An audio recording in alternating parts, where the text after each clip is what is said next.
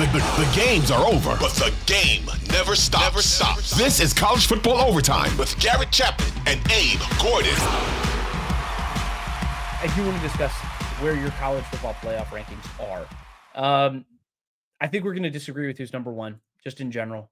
I have Georgia. That's where I think that they showed me something on Saturday. I'll be honest with you, Garrett. I've been very hesitant to put Georgia there.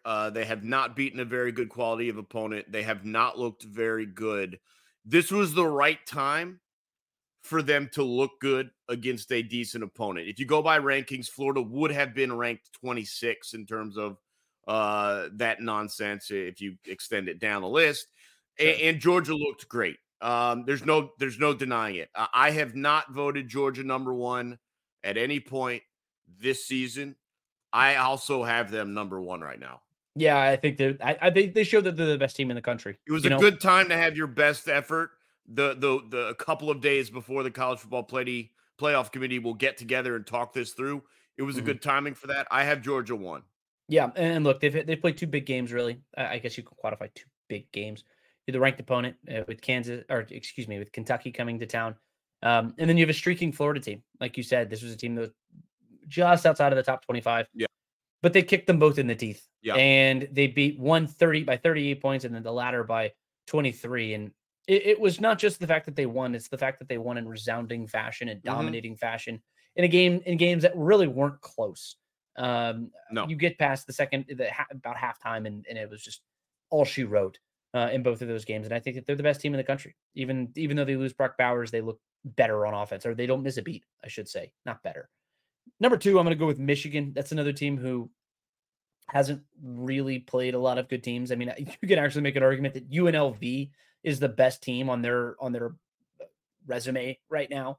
Now that's going to change when you have to play Ohio State down the road and you got to play Penn State on November 4th. And look, they're going to have opportunities to show up and show out, but they had the bye week this week to prepare for Penn State, and we'll see how that affects. And we saw Penn State kind of stumble because I think they might have been looking ahead, but not the point. Michigan is the second best team in the country. They've shown it. They've been dominant every game that they played. Before I agree with you, let's jump to number 3 real quick. Who do you have at 3? Ohio State. Okay, so I have them flipped right now. That's why I assumed you had the Buckeyes there. I'm solely on the basis of quality win. Look, Michigan has been more impressive, but Ohio State does have the resume builders when in regards to Notre Dame, in regards to Penn State. I think those are more impressive than anything Michigan's done. And I'm slowly dropping Michigan down the list. Look, you got to remember the committee builds things out in case certain things happen. They want flexibility to move Michigan up if need be. They can't. It would be a tough sell to have them up and then drop them if they don't lose. And so they're very storyline based. They understand the upcoming games in the schedule. They're gonna, in my opinion, they're gonna have them behind Ohio State because of the resume, with the opportunity to have them jump Ohio State if they are able to beat Penn State in a game you mentioned. Yeah, and I think you made a good point. It's just the resume builders. I think Ohio State, you can make an argument that they have the two best wins in the country of anybody. I mean, you could also say Florida State has those, but I wouldn't say Clemson's that great of a win now. LSU is surged recently, but we'll see later down the road. We'll get into Florida State. I'm sure we'll both have them here somewhere, but Ohio State, I just think, has more pressing issues just in general. I know Marvin Harrison is looking like a front runner for the Heisman Trophy. Dude, just a stud. I mean, there's not much else. There's not much that this guy can't do. Just number 18, 6 receptions, 123 yards, 2 touchdowns against Wisconsin last week. Travion Henderson finally showed up, 162 yards and a touchdown. I've been praying for them to find a rushing attack. And it looks like they finally found something with Travion Henderson because he got healthy. And I think that they've been just desperately looking for a rushing attack to just get healthy. Mine Williams has been struggling with injuries. I mean, they were down to their third string running back and he got hurt. It's just been a brutal stretch for the Buckeyes. I think once those guys get back and healthy and they'll do what Travion Henderson just did on Saturday and just run all over the opposition, which was unfortunately for them, Wisconsin. But the offense has been largely inconsistent, too inconsistent for me to put them over Michigan. And Kyle McCord he was picked off twice in this game against Wisconsin. It was just a sloppy game. I don't know. I can't really stomach the idea of having them at number 2, just with how ugly their wins have been. But hey, wins are wins. They beat Penn State at home, and that's a stout Penn State defense. But did they beat them because the offense just couldn't get it done? I don't know. But the defense has been exceptional for Ohio State, and I don't want to take that away from them because I want to give that shout out. Jim Knowles has done incredible things with that defense, and credit to him. And again, you're jumping Michigan. If my rankings are, you're jumping them immediately over Ohio State if they beat Penn State. And so, of course. Let's move on to 4 and 5. No, real quick. I do want to say this real quick before we move on. Michigan. It's not going to happen this week. It's not going to happen, or it might. I don't know. Did they get punished for the sign stealing thing in the rankings by the College Football Playoff Committee? No. You don't think so? No. Okay. Look, first off, I think it's very easy to defend Michigan being ranked as low as 5. I think it is too. I think it's very easy to defend that in terms of they just don't have the resume. And if they're, remember, the committee will come out and explain this. They'll explain why they rank team. I think it's very easy for them if they wanted to control the narrative to say, look, they simply don't have the opponents that these other schools do. There's no doubt about it. They do. Every school that we're going to rank has a better win than Michigan would. So in terms of that sort of punishment, maybe they can defend having them as low as 5, but I don't think that is going to be the case. I think you're probably right. I would be very surprised, but yes, let's move on to. Hold on. I want to control this a little bit because you control. I think you and I are going to have the same 4 and 5, just like we had the same 2 and 3. It might be flipped in order. Okay. Let me jump down to 6 and just ask, do you have Oregon at 6? I do have Oregon at 6. Okay, so I assume you're going Florida State, Washington in some combination at 4 or 5. I have Washington and Florida State. Some combination at 4 or 5. So now break it down to me. Who do you have at 4? I have Washington at number 4. Okay, I flipped. I knew we were going to flip it, man. I flipped it, yeah. The win against Oregon does too much for me. You talked about resume. I think Oregon is I have them at number 6 in the country, Sure. And I think that's a big deal for them. And I nearly dropped them because of the way they've been playing the last 2 weeks. And that's exactly what led to my decision is look, we talked about Georgia. I bumped them in the rankings because of how they looked on Saturday. Washington, the last 2 weeks, even with that win over Oregon, which was an outstanding one, I did decide to drop them down to 5 in those rankings. Just because they've been a little dicey since that win over the Ducks. So, I could see it going either way. I had absolutely no arguments against you putting Washington ahead of Florida State. I have no problem with it. I decided the other way just because of how they've looked recently. I think it's fine. But there's no arguments again. And I'm like you have Oregon 6. I have Oregon 6 too. So you're talking about a win over number 6 right there. So I can certainly understand that as well. In fact, look, I know we talked about Michigan. Make the case for Florida State, though. Make the case for Florida State. Why are they number 4? It's solely because I think they've been a little bit more impressive recently. Well, Jordan Travis was killer. They just dominated Wake Forest. I wanted to see a complete performance from them. I know we talked about 41-16. I would call that I'm not saying you're not calling it that, but but what I'm saying is going into last week, I really wanted to see the complete performance against who I considered a competent, strong opponent. I mean, we talked about what they were going to do against Dino Babers in Syracuse, but they've since just fallen off the map. I mean, they're winless in the ACC right now. They've looked hapless. So I wanted to see what they looked like against a pretty good Wake Forest team on the road. And I know John Fricke and I talked about it on Saturday mornings on College Football Game Time on Sports Radio 92.9 The Game. Find it anywhere on the Odyssey app. Shameless plug that I'll make another 2 or 3 times on this podcast. But I wanted to see them put it together in all phases of the game, and not just with big plays like what they had against LSU or the big fumble against Clemson on the road. Right. I wanted to see them do it in all phases of the game, and they did it on Saturday. Trey Benson made plays on the ground through the air. The running back, Jordan Travis, had 359 yards and 4 total touchdowns. But more impressively, the defense showed up in a big way. They held a pretty good Dave Clawson offense to 210 total yards. This is a team that has looked objectively better as the weeks have gone on. I'm worried that they have some minefields down the stretch. We talked about Florida earlier in the podcast. Miami is another team, but we're not going to talk about them today. But they're a good team. And I think that they can absolutely beat Florida State if they play their best football. They got some minefields that they need to address, but they look like they're cooking right now. And they control their destiny. So win out and you're in.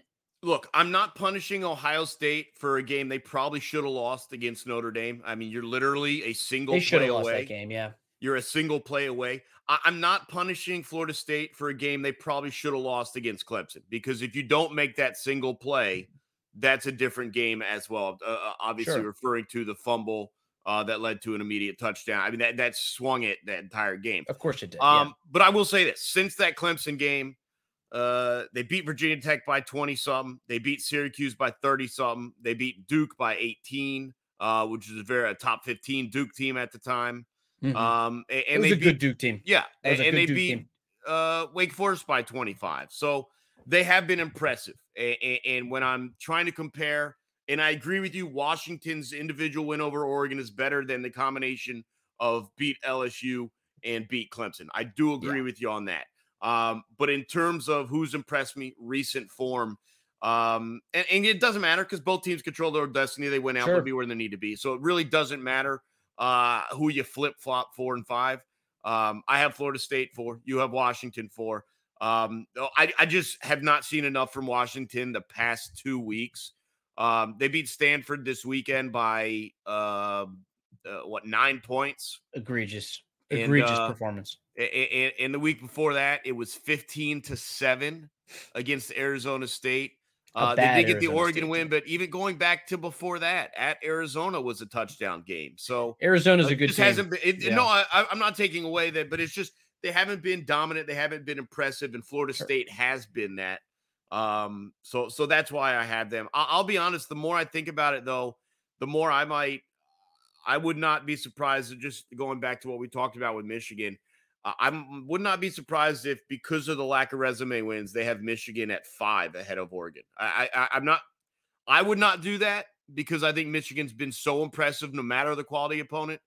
But again, they're always looking for storylines and talking points and to control whatever narrative they want to control. If you take in this cheating scandal, along with the idea that they have flexibility to jump them because of the quality opponents that are coming on the schedule, Michigan's the one team that kind of floats around. I think you and I both agree Ohio State's going to end up above Florida State and Washington, no matter what the numbers themselves are. So that's the one where that's the wild card team for me is Michigan. They could be as high as, I guess theoretically they could be as high as 1, or they probably could be as low as 5.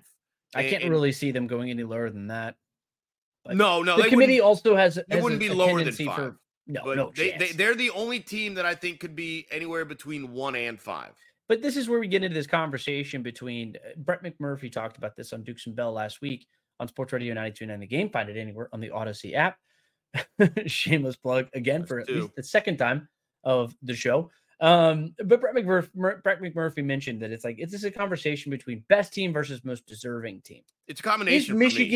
Is Michigan the most deserving team? Sort of. I mean, they've looked really good. But the best win, like I said, is against UNLV. They have been the most consistently dominant. They have. There's no denying that.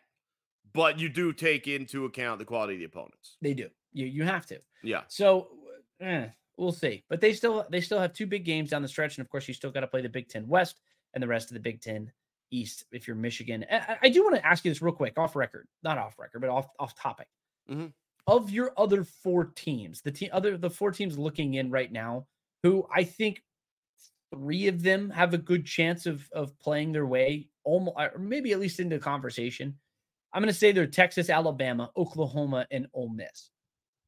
Ole Miss is probably out just because they have the loss to Alabama. It might be their only loss this season, but they still have to play Georgia down the road, so that might be one of 2 losses. You forgot one. I don't know. But if you are Ole Miss, I just want to make the case for them real quick. You beat Georgia on the road. You're a 1-loss team. Alabama wins the SEC championship game. You got an argument as a 1-loss non-conference champion to push your way in. I think it'd be very interesting. Oklahoma, of course, you control your own destiny. You're almost assuredly going to go to the Big 12 title game unless you fall on your face or at Bedlam or somewhere else down the road. Alabama, they're I mean, you win this weekend. It's a huge, huge game this weekend against LSU. When you win that, and you're mathematically, it's almost impossible for you not to make it in. And then Texas, you win out, you got a great shot. Now, of course, you don't have Quinn Ewers, you don't have everything, but you have everything else, And we're going to get into what Texas did last week or on Saturday here in just a moment. But of those 4 teams, do you see a path in for any of them, or who has the best one? Yeah, I think you forgot one though, and I think that's Penn State. I think they're still in this discussion. You're right. Well, and they're number 11 for me, though. I will say. No, right now, but because they have a potential win over a top 5 team, they would have to beat Michigan to stay in this conversation. And then they would, at that point, they would just like a rocket. And so but I think Texas is the one. I agree. They've got the win over Alabama, which really is important to their cause because, like we were talking about earlier, unlike Oklahoma, who does not have that quality win to rely on, assuming, and now they also need Oklahoma to run the table now. But Oklahoma is 10 right now. They're probably not going to be jumped because of the combination of how teams would have to jump them would mean that teams above them would lose and fall. Trust me, it makes sense. But for instance, if LSU were to beat Alabama, LSU might jump Oklahoma, but because of the loss, Alabama would drop back down. There's a bunch of those combinations of results. So I think Texas is the one that at one loss probably still best controls their own destiny because of that road win in Alabama. I think they're holding on to that one very tightly because that's for them the biggest differentiator between any team that's going to have a one-loss argument. Oregon aside, they're in their own discussion in terms of one-loss teams. Sure.